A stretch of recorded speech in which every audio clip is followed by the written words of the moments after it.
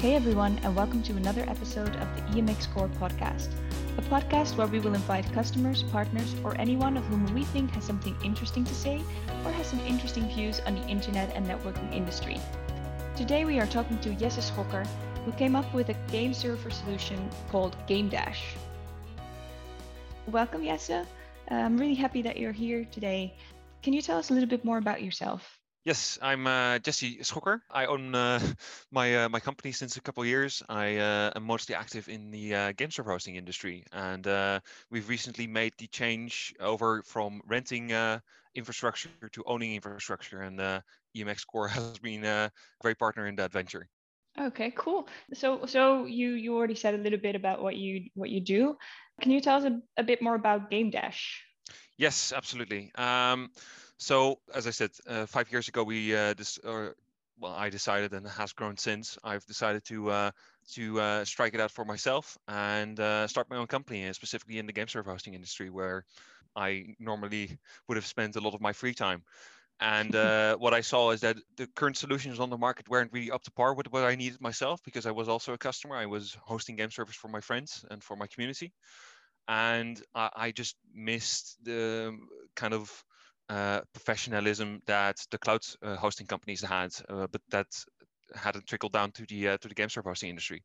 So that started with finding the right software, and we honestly couldn't find anything. There are a couple solutions, but we feel at the time even that they were out of date, and something better should be should be implemented for our customers, because that's the primary focus on where we wanted to improve.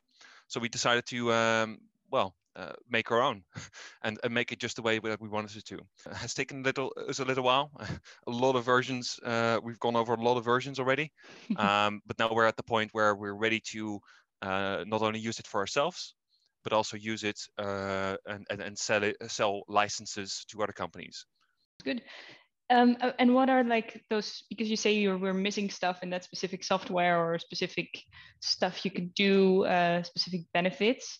What kind of things should I think about? So we saw that the largest points of improvement were the user experience. So a lot of those other software products have a very basic interface or a very outdated interface, and wasn't particularly welcoming to new customers, or didn't particularly reflect well on us as a company, because we wanted to have a certain image to our customers that we were different, that we were doing things different. And if we're stuck in the past, then obviously it doesn't give the right first impressions. And not only that, there are some technical limitations wherein, for instance, what happens if one of our infrastructure nodes go down? I don't know, maybe a drive failed, or a power supply failed, or maybe a whole rack of equipment failed. Then we want to make sure that the impact to our customers is as minimal as possible, because not only will we have less complaining customers, our customers will be happy for it as well. For instance, take a look at the fire at OVH in Strasbourg. Our software was able to automatically redeploy everyone around the world, and minimizing the impact, and we've got almost no complaints from customers regarding that. So that's one of the things that we desperately wanted to improve. That's nice. So you don't just do the software part of it, but you also run your own infrastructure, right? Yes, exactly. So Yeah. we have our own hosting company, and we run everything on rented hardware, or used to run everything on rented hardware. And about a year ago, we made the decision to go or at least start experimenting with owned hardware, because we wanted to explore, like, how does it really work? Is it really that beneficial in terms of financials? And we just wanted to have more control over what hardware we ran. So we wanted to have very specific storage configurations or something you can't do with rented hardware because you don't own it. And so we're trying to combine the two right now. So we now own our own software and we own our own hardware, and we're trying to get this to scale around the globe, because not only do we provide game servers in the Netherlands or in Europe, as a matter of fact, we provide them in the US, in Brazil, in Africa, in Asia, in Australia. So we want to make sure that we can also scale this concept that we have got going right now in Amsterdam across the globe. Yeah, wow.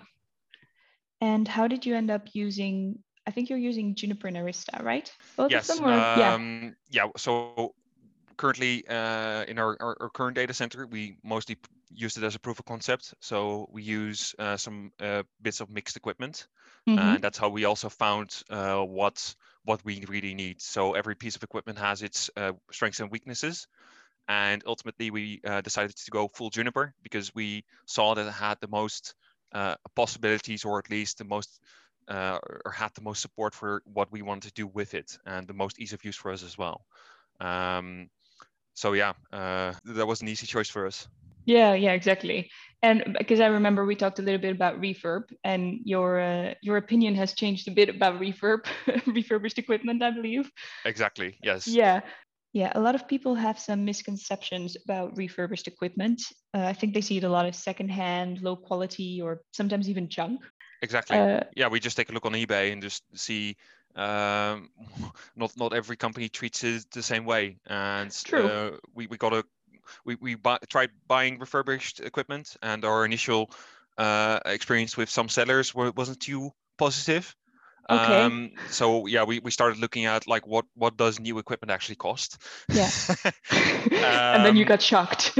yeah, exactly. So as well, primarily at the value depreciation. So for instance, a Mm-hmm. Switch maybe costs 30,000 euros 7 years ago. Only you can find it now for about 1,000 on eBay now. Yeah. So we weren't ready to throw that kind of money into something that depreciates in value that quickly.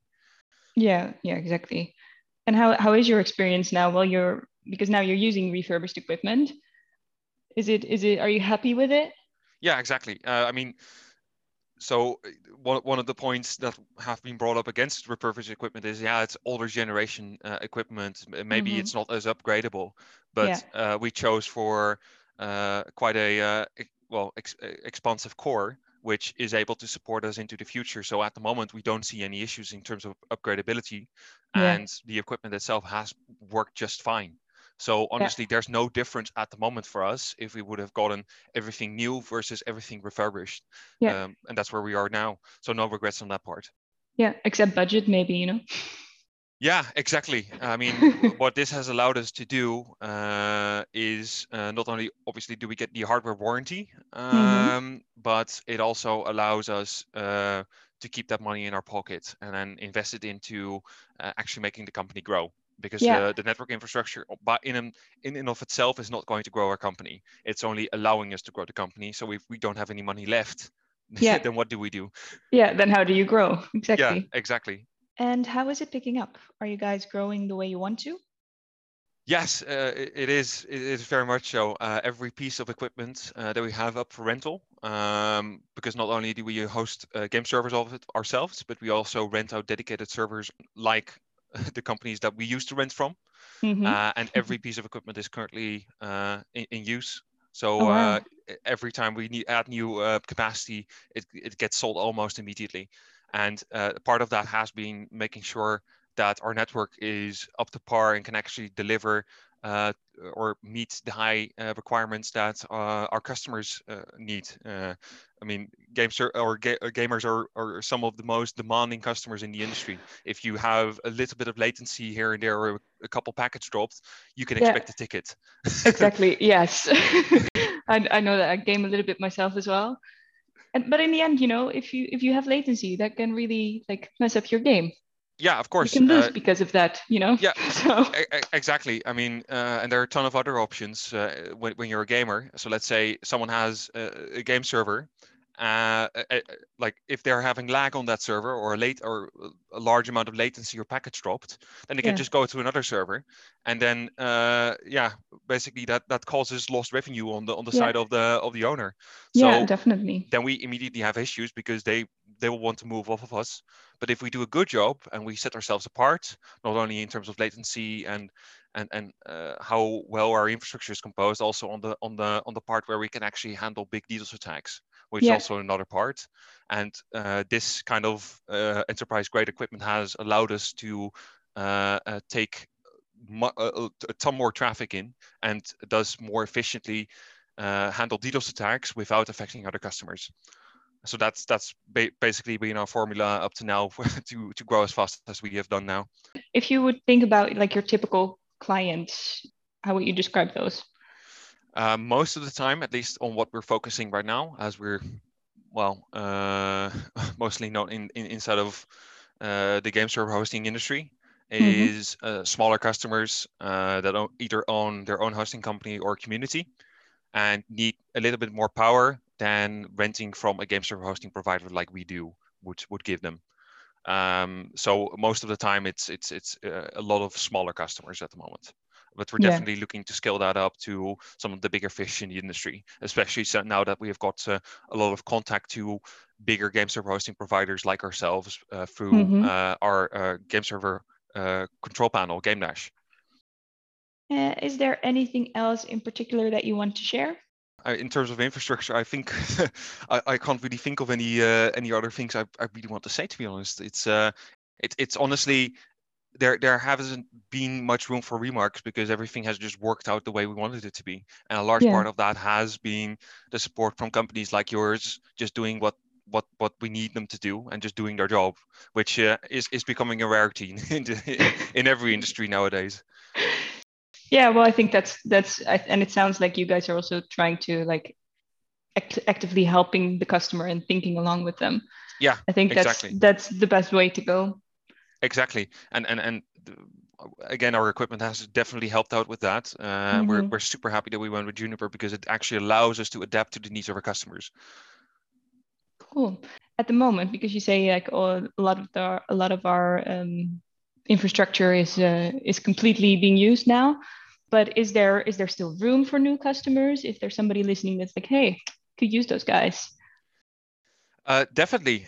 So currently, what we're doing is we're working on, as I said, the release of our game server control panel. That's going to be out very very soon, and that's going Okay. to allow us, or at least we've got some uh, plans stacked up for more equipment across the world. So currently, we're focusing on our deployments in London, Amsterdam, and Frankfurt, and Chicago, and Sydney is going to be next. So Nice. watch out for that.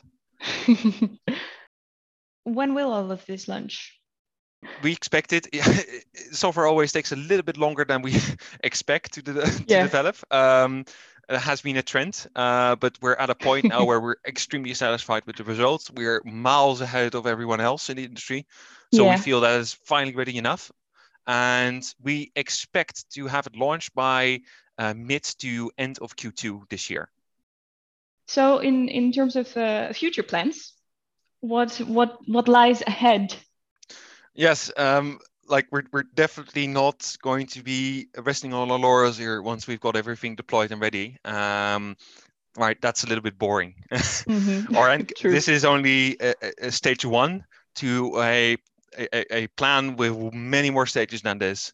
And what we've been mainly focusing on is the consumer game server hosting market. So let's say a consumer wants a game server that's just a single customer. Most of the Mm-hmm. time, maybe 10, 20 euros a month. What we want to be focusing on, and that's our end goal, is to enter the commercial game server hosting market. So the companies like, I don't know, i3D or Multiplay, which specialize in providing game server hosting services to game studios or app developers that want Yeah. to not have to manage that kind of infrastructure themselves, and also want to make sure that there's enough infrastructure or computing resources available once their game explodes in popularity. So we're kind Mm-hmm. of an insurance policy in that sense, and we, together with a couple other companies, want to be bundling our infrastructure together in order to create one big infrastructure out of nowhere, and then with our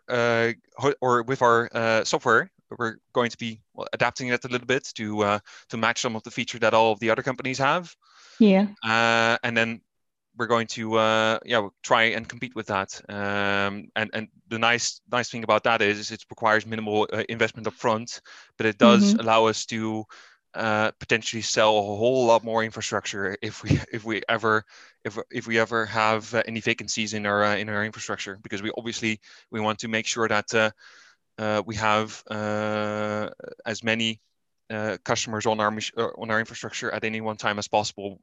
Obviously, increasing our revenue Yeah.